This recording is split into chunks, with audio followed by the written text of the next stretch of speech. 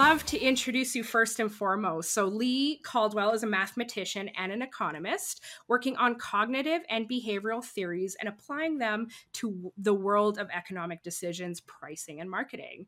So, Lee is a co founder and partner at The Irrational Agency, a group of narrative discovery experts committed to exploring consumer worldviews and perspectives. So, Irrational Agency uses behavioral science, things like system theory technologies or methodologies, rather, which I cannot wait to dive into, and many other innovative market research techniques to uncover non-conscious stories that drive consumer behavior. So Lee has also founded and built several companies since the mid 90s in everything from technology to economic consulting. He has also written extensively on economics and psychology on his blog, knowingandmaking.com. And if you're a reader like I am, check out his book titled The Psychology of Price, which we will link down below. And of course, myself, I am Sharday Torgerson, the creative and digital strategist at Insightrix in Saskatoon, Canada, and your host for the Stories and Market Research. So as I said, Lee, I'm very humbled to have you as a guest on the podcast. You have a really unique background as an economist and a mathematician, but I am curious what drew you to perhaps behavioral science? So as you said, I started out as a mathematician. So I was, as a kid, I grew up loving numbers, loving, algebra. Like I'm sure many listeners will not identify with that as from their memories of childhood, but that was just what I loved since, I was kind of one of these math kids who just loved all that stuff. And I went to university early when I was 14, and I kind of studied mathematics just to try and understand the world. And then I graduated from university. I decided, right, this is the internet. I've heard of this. This is the new big thing. It was about 94, 95. And I thought, right, technology is going to rule the world. I'm a mathematician. I know about this. I know how to, create these tools and build the stuff that needs to be built to, for this new world. And I started building it. And I kind of realized quite quickly that just understanding technology and numbers and mathematics was not going to be enough to be successful in a business and indeed in the world in general. So I started trying to figure out, well, I got to understand people. I got to know that people are buying my services, people are using my software. What drives them? What is it that I need to understand about what makes them tick, so that I can, give them value. And you may have seen an episode of The Big Bang Theory where Sheldon Cooper realizes that he wants to understand this thing called friendship, and he starts sketching out on a whiteboard this theory about how relationships are formed and how people talk to each other and what value they provide to each other. And I wasn't maybe quite that bad, but that was me, like trying to understand, okay, there's all this psychology going on, and the tools I have are mathematical. I understand economic theory because that's driven often by mathematics. But applying that to try to understand human psychology, kind of economic theory doesn't really tell you about psychology. So I was building these models. I was working out the equations of how people, how they're motivated and what their goals are and how they seek their goals. And then I discovered this field of behavioral economics, which was already tackling these questions, and where psychologists and scientists had been studying how people don't quite behave according to the rules of logic, or at least the rules that the rules that economists say they should logically follow.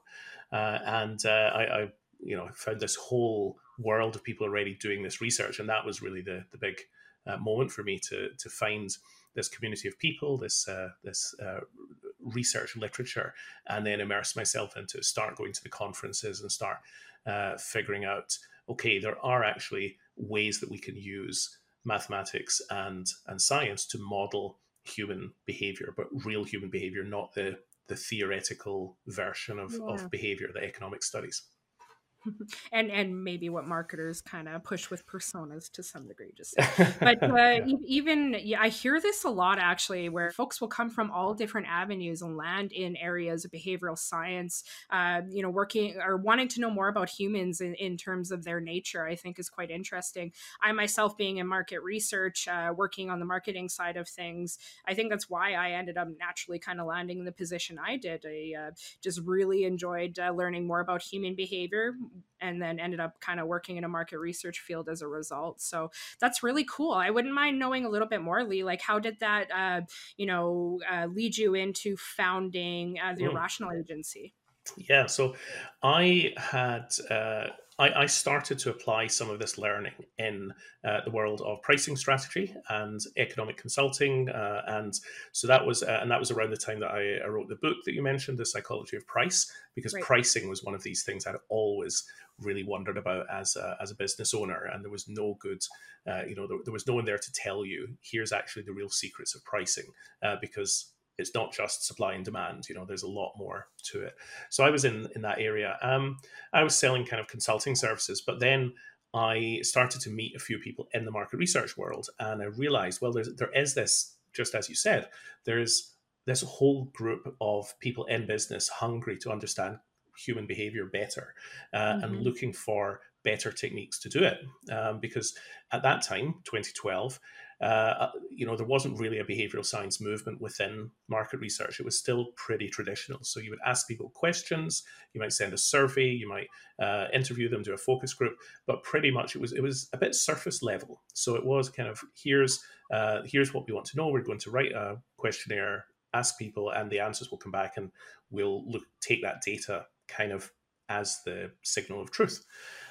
So I realized there was something that the behavioral science world could bring to the market research world.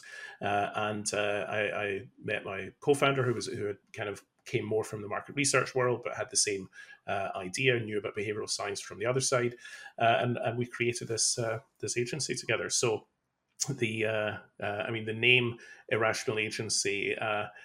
Is kind of making fun slightly of ourselves and slightly of the behavioral world. So you get books like Dan Ariely's book Predictably Irrational, which was one of the popular behavioral science books at that time, um, and it's all around the idea that, well, people are irrational. Now they are if you're an economist. If you're an economist, you say this is how people should behave, and they don't.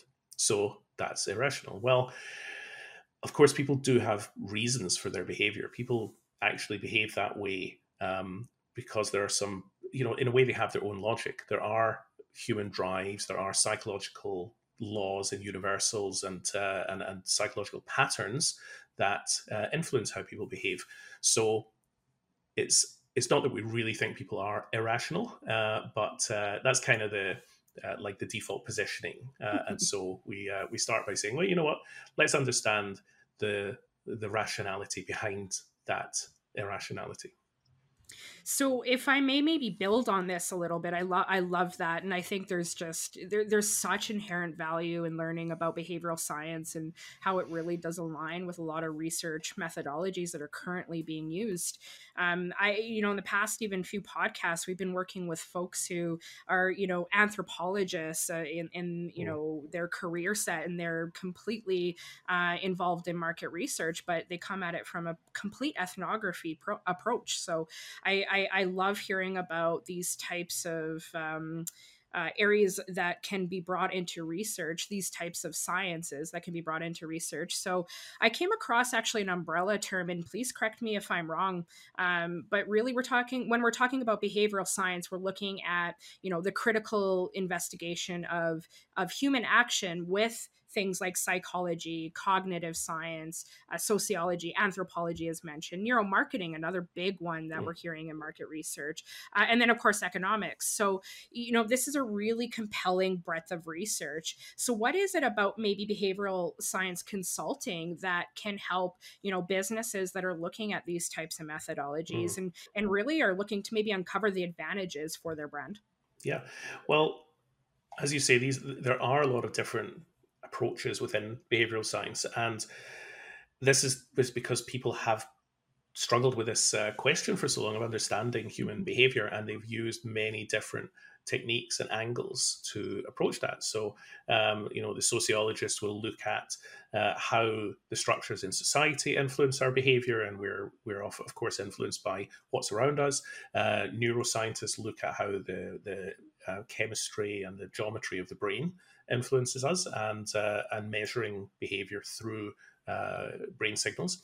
And as you say, economists, which is kind of where I come from, look at things like the signals that are sent by markets and by prices, and how the information that we get from that ultimately influences our behavior. So behavioral science, I guess the breadth of it is very powerful in helping companies to understand their consumers from all of those different angles, because one method of study is never going to give you the whole picture. Fundamentally, behavioral science tells you that there are ways to get evidence about human behavior, and those ways are not necessarily obvious. They're not necessarily basically, people don't follow the simple dictates of any particular behavioral rule, and so the science is about finding the evidence for how they do behave and how you can measure that, and then from a brand's point of view, how you can influence behavior, because understanding is one thing, but the point, as Karl Marx didn't quite say, is to change it.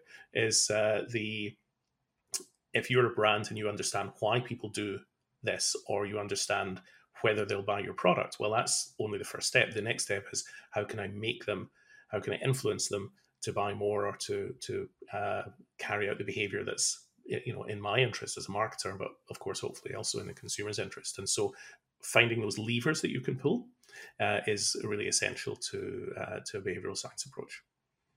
I love that. And you're literally speaking my language, even as a marketer. There's so many of those techniques that we often employ ourselves when we're looking at market research, and especially understanding the consumer. Marketing research itself, I think, borrows or rather employs a ton of behavioral science techniques. And I would argue, even in the past 2 years, this is becoming a lot more prevalent in consideration to how consumer behavior is even shifted in a digital transformation aspect. We've always been online, but I think there is we're at a unique time in our society, as everyone has been kind of, mentioning, but I do think behavioral science is really becoming a much stronger point of interest between clients, as well as how market researchers are approaching consulting as well. So, on that note, what are maybe the types of behavioral science methodologies that you or even a rational agency specializes in? Yeah, well, just to pick a few examples, one thing that has come up a lot over the last 10 years is the idea of nudging. So there's a book called Nudge that was published in 2008. And although that many of the case studies, they were around government actions, so things like how could you get people to, donate more blood, or to save more money for their retirement. Nudging is also a powerful set of techniques that companies can use. And a nudge is a way of changing people's behavior without having to spend a lot of money to change their incentives. The classic way of changing behavior, let's say you want to sell more soda, is cut the price.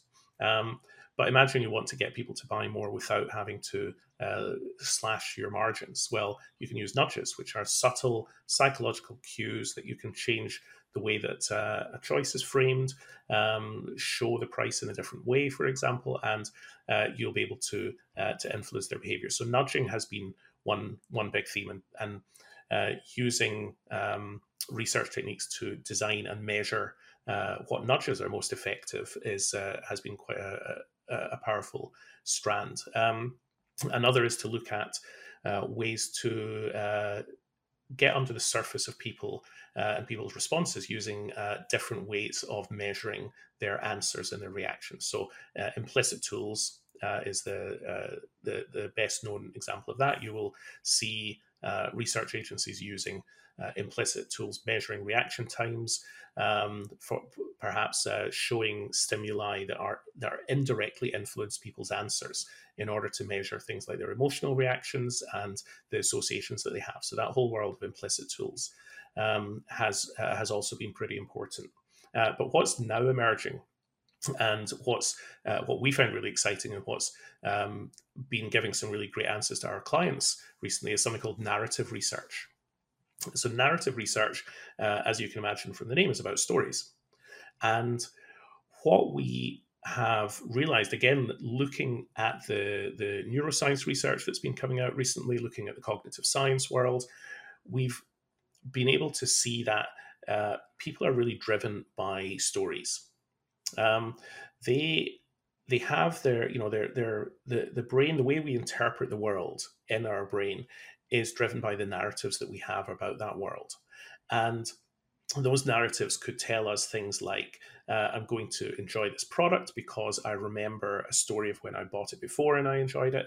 It could be something like, I'm going to recycle my packaging because I have a story about caring for the world and about the meaning of my actions within that story. Emerge both influenced by the scientific discoveries, but also what we're seeing in the commercial world. And ultimately, if you can understand the stories that are inside the heads of your consumers and how those stories translate into their behavior, then you're going to be in a very powerful position to create a brand that will appeal to them.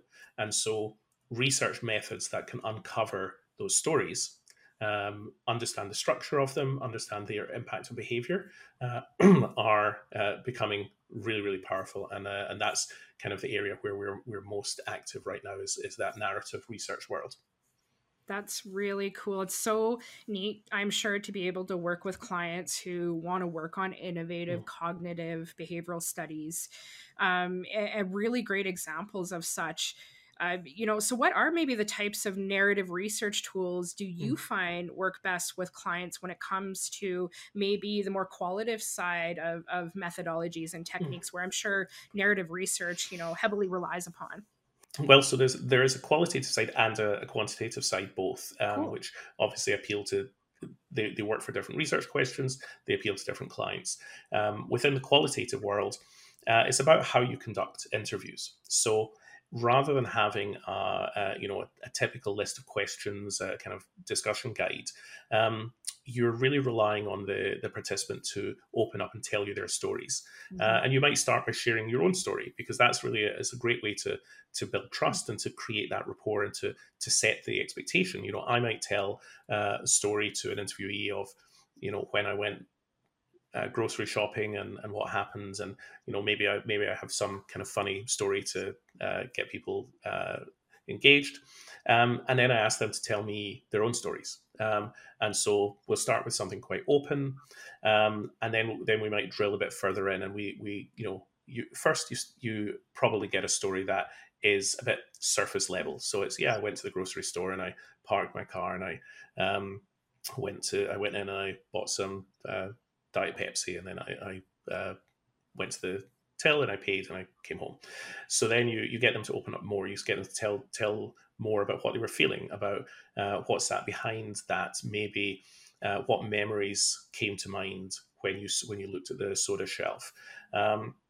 And you can drill into multiple layers of storytelling, and then you can analyze the results looking at the kind of story arc. So there's a lot of work that people who have done, for example, a storytelling workshop, you may have come across things like the arc, the 3-act structure, or the hero's journey, these kind of different ways of telling a story. Well, those same things apply when you're hearing a story.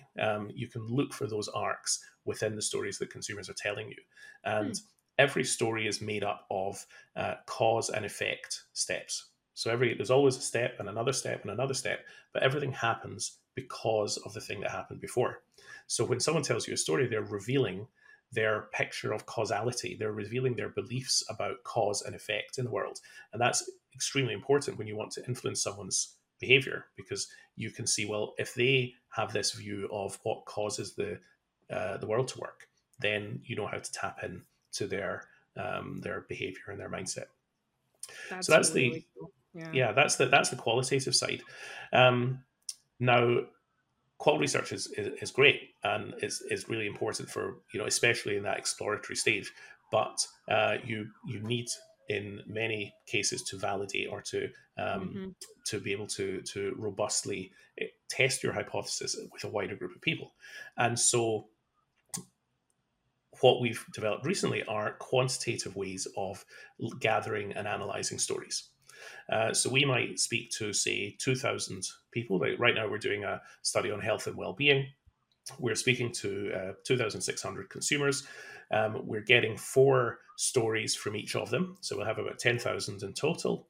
And we're going to distill those stories down into the core elements: the beginning, the end, the turning points, who's the hero or heroine of this story, who's the antagonist, what are the triggering events that drive the story forward. We can do that partly through automated grammar analysis, and partly through having the respondents give us a guided word association response. So they will tell us a story, and then they will, in a way, boil that down for us into a structure and tell us, well, here are the 5 words that summarize the 5 steps of my story. And so that gives us this a map of what does this category or this product or this brand look like to those consumers. How do those stories knit together into a coherent worldview? And that's what we call the System 3 map. So this is a tool called System 3. Behavioral science fans will remember, of course, System 1 and System 2, division kind of popularized by Daniel Kahneman in the book Thinking Fast and Slow. System 1 is the automatic unconscious reaction that we have to things. System 2 is the considered logical reasoning that the mathematician's brain. But System 3 is the imaginative brain. And that's what's not really covered by either System 1 or 2. It's where our mind goes when we think, oh, what might happen what would it be like if I bought this product, if I drove this car, if I drank this soda? What would it be like if I went on a date with this person? What would my experience be? What would my emotions be? You create a story in your mind, imagining the outcome of your choices. And that's System 3. That's the imaginative part of the brain is powerful and is very important for certain consumer decisions. And so that's what this tool is designed to understand and uncover. I think lots of folks, especially in the retail world, are going towards a lifestyle brand where they really want you as the buyer to focus on picturing what your life could be with their product or service. And I do find even as a marketer, when we're approaching trying to market these types of strategies, how often again that we're kind of alluding to a lot of the things that you're saying. So that the System 3 technology would be really interesting from the perspective of if you're a sports fan and you're asking them to purchase a jersey, what would you be doing differently? Rather than asking them to purchase the jersey, you're really feeding them perhaps everything that comes with it in terms of when you buy that jersey, you're part of the community, blah blah blah, right? Yeah. So there's so many really cool things that can be uncovered from the lifestyle perspective on the marketing side of things when you're applying these types of research methodologies. So. Yeah, I mean, every brand has its own different categories of story. Sports is Totally. a wonderful example because every sports event is a story in itself. It has a beginning, it has an end, it has turning points, it has excitement, it has tension, it has an unknown outcome. And the reason that sports is so appealing to people is because it taps into those same storytelling elements in our brain, things that have evolved really over the last several 100,000 years, because humans have developed into a narrative species, into a storytelling species. We relied on stories to survive in the early days of humanity. We still do. If my cousin could tell me the story of his cousin who was eaten by a saber-toothed tiger, then I might not have to go and learn by trial and error about a saber-toothed tiger, and it could save many people's lives. So the brain, well, those of us who survived the saber-toothed tigers are the ones who were the people receptive to stories, and that's absolutely survived into today's humans. I love that. It's a stark example, but it's true. It's no different than touching the stove. Your sibling won't ever touch it, right? So Exactly. carry on the tradition. But I find storytelling in market research an invaluable part of the process. Ourselves at Insightrix, we really put a high value on ensuring that insights are reported in a way that clients understand, but also take the story behind it.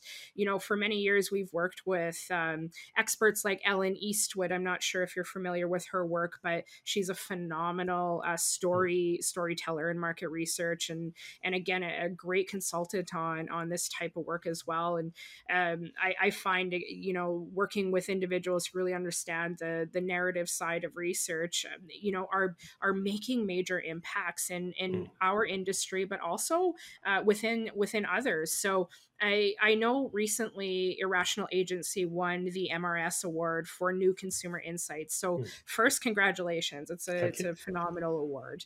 And it's being recognized with combined efforts with a partner of yours, Gamesies.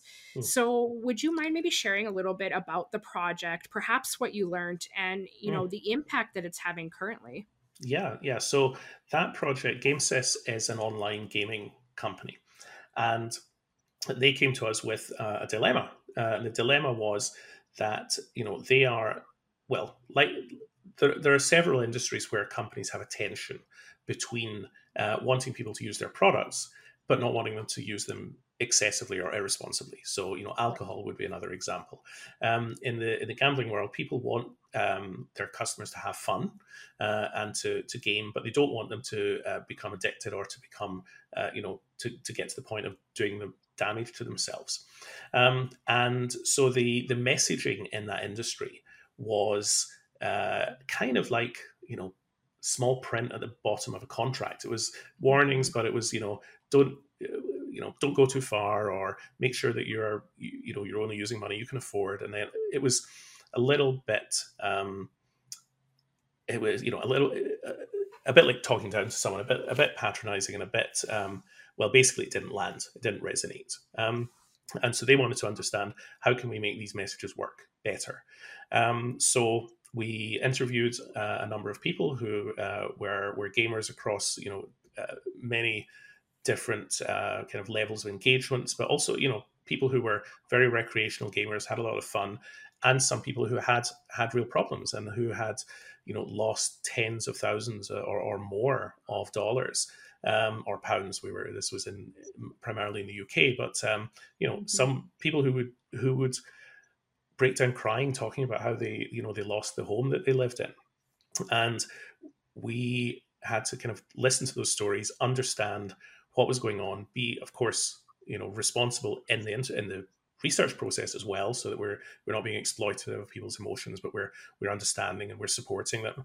And we discovered that there are better ways to communicate these messages and better times to do it. So the results of the research found that there was a tone of voice that we needed to bring, and it had to be consistent with the tone of voice of the games themselves, because each game has its own style. You will, if you've used one of those services, you'll see that games have, it's a bit like the casual gaming on your phone. You could have very different styles of game. That one of them might be a Candy Crush, which is very colorful and not much text. Another one might be a role-playing game where it's a bit more combat and so on. So you need to tune your messaging to the same tone of voice and to be consistent, so that kind of when people are immersed in these games, that it's consistent and it stands out for them.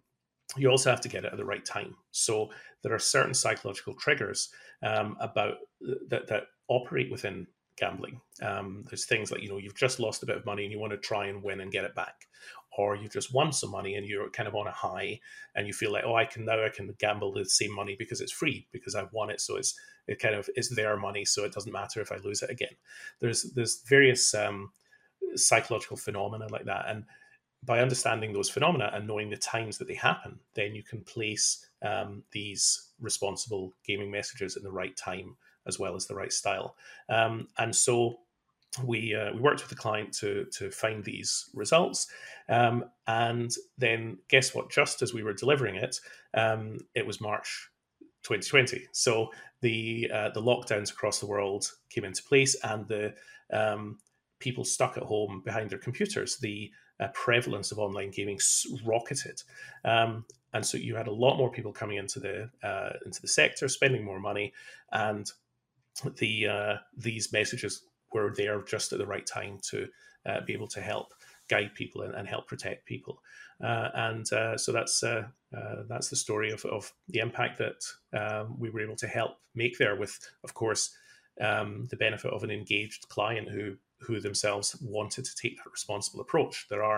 You could imagine the temptation to just say, "Oh, we'll just take all the money that comes," but they wanted to do the right thing, both because they're human beings working in this client, and I'm sure it also is good for companies to in the long run make sure that they are being responsible. Well, they won't be perhaps regulated. Like, I know that in many parts of the US, there is no gambling because of regulation, and so these companies want to make sure they can do it in a responsible way, so they don't end up in a situation where it is banned. Yeah, I do believe we are in a region in Canada as well where it's slowly becoming being positioned by the government as something that's not as bad as it used to be. But Right. even 5 years ago, you couldn't even bet on sports. Mm-hmm. So so things are changing, but I think as well as recognizing the responsibility that these organizations have to ensure such, and transparency is big, right? So Yeah. I think using market research to ensure that you're advocating for a much more transparent organization is again super invaluable. So to utilize these types of research to tell the real story, I think is such a cool technique. Cool. Yeah. I would say transparency is actually one of these, can be a trap, and this is Oh, what happens in much of the finance industry. Is interesting. that organizations, banks, lenders, they were transparent, but transparency can mean just throwing information at you. It can mean, I give you 20 pages of every possible detail about my product and about the loan that you're taking, or the interest rate, or what could happen or what could go wrong. But you're not going to read the bottom of the 18th page realistically. And so actually transparency was thought to be the solution by traditional economists, but actually that needs to be supported with an understanding of how to make the information land. What are the important parts? What are the pieces of information that are going to matter to people, and how can you frame those so that they notice and understand what they, as an individual, need to notice and understand? Wow. So yeah, transparency can almost be used as a club to try to Yep. A solve marketing a term, problem. even to some Yeah, degree. So sure. Yeah. no, So yeah.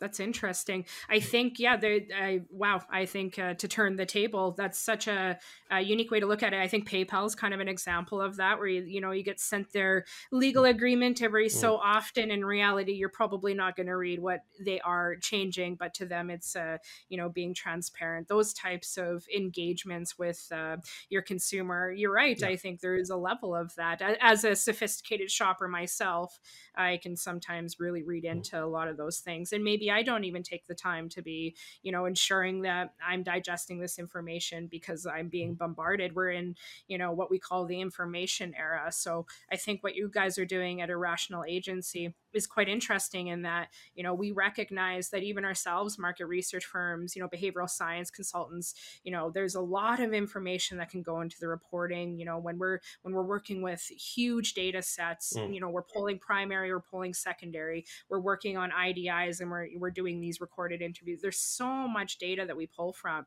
Being able to take that and drill it down to the narrative, to the story, I think is a really unique skill set. So maybe to transfer into that a little bit, Lee, from the business side, if you were, say you're talking to an up and coming market researcher who really wants to get into this side of the industry, what would you suggest if someone wanted to learn more about these types of techniques? Yeah, well, I was thinking about this just recently because we're recruiting right now, and I would love to have 6 more people on the team to do this narrative work. So and do get in touch if you're interested.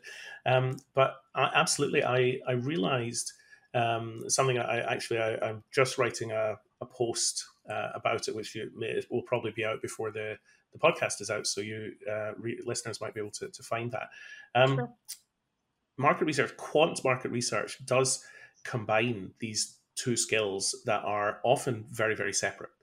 You have the mathematical quantitative skill, you have the creative storytelling skill, and you need to have both. You, as a quant researcher, you need to be able to write a questionnaire, understand the logic of the routing of the questionnaire, be able to read the data tables, understand the base sizes, know what's a significant difference. You have to speak that language, and you need to be able to turn that into a message that will land with a client, that is meaningful and that can help them bring about change. And that's, it is such a great and it's an unusual combination of skills, and it's brilliant when somebody can bring those 2 together. So I would say if you are a researcher who wants to make sure you're really great at that, the quantitative skills, in a way, you probably know how to learn those, right? There's a bit more of a recipe for how you learn the quantitative skills, but the storytelling part, you really got to put yourself in the mind of a client. You need to, if you can, go work client side for a while. If you can't, then at least read the Wall Street Journal and the Financial Times. Spend as much time as you can talking to clients and listen to their stories about what's important to them and the business challenges they face, and then just be really focused on translating that quantitative data into the story that's meaningful to clients. You won't always get it right first time. You'll iterate with the client to get it right. But in a way, that's the storytelling side. So and that's where good researchers have, over the last 10 years, started to get good at that storytelling, and that is taking the data and presenting it to their stakeholders in a narrative form.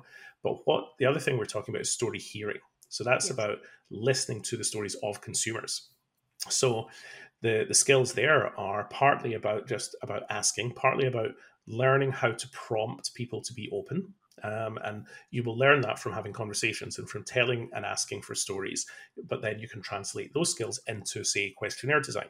So there's there's subtle techniques to, if we're like writing a questionnaire. I mentioned the 2,600 people that we're gathering stories from. We have to ask the questions in the right way to get them to open up to us, because otherwise people will, if you just say in a survey, tell me a story about when you went grocery shopping, someone's going to type in 6 words to say, I parked and I bought my groceries and I went home.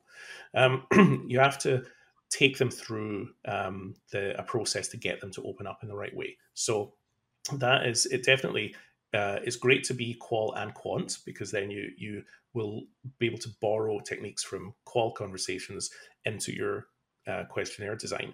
But also, I would say, start to understand some of the theory of narrative. So you'll find books. There's a great book called The Science of Storytelling, and by, I think, Will Storr. I can send you that. You can put the link in.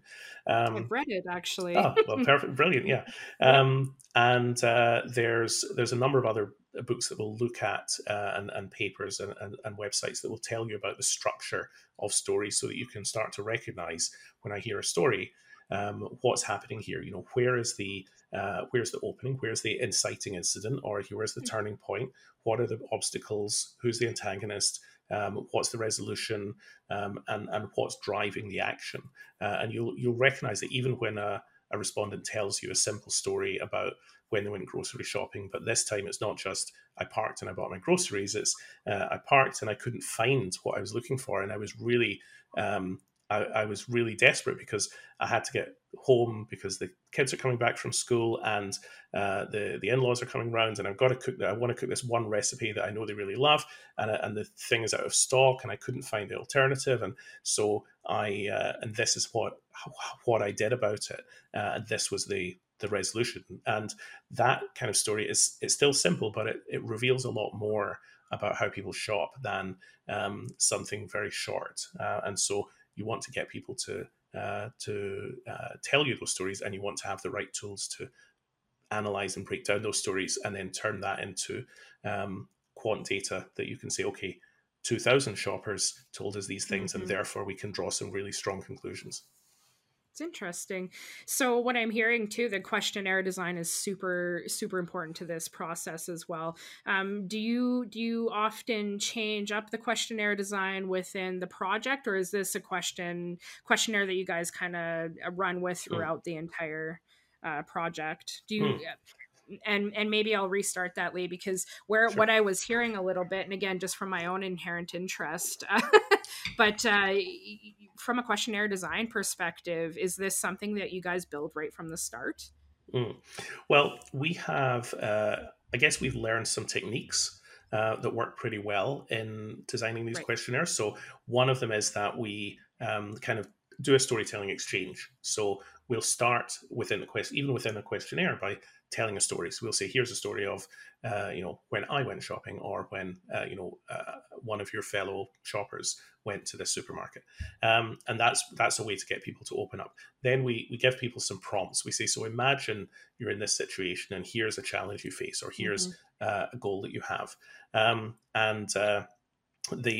kind of opens them up to be a bit more creative, and not just give you the basics. So we have those techniques, but generally the way that those play out for a different client and a different scenario is different, because we might one week we might be researching soda, one week it might be TV viewing, one week it might be people who are taking diabetes medication. Of course, all of those, the stories that will come up are different, and the prompts are different. So there are repeatable skills that you can learn, but every questionnaire does tend to be a little bit different, except I guess when we're doing a tracking study. So sometimes we will track the narratives and say, we want to repeat this every quarter, and we want to say, are people saying something different about sustainability today than they did 6 months ago? And then you want to make sure that you're asking in the same way. So that of course is a repeatable questionnaire. That's awesome. Yeah, I think again, questionnaire design is such a unique skill set in the research industry, and it's expanding more and more in consideration to the fact that I think you nailed the point. People are engaging differently. People, in effort to get that story out of folks to some degree, you got to talk to them like they're a human, and not really kind of play the Q&A aspect. Even when you're filling out an online survey, I'm sure there's a lot more that you can do within the questionnaire design to ensure that you're really eliciting the response rather than getting an answer to the question. Myself being a background, I former journalist, and that was, my initial career path, and then landing in marketing.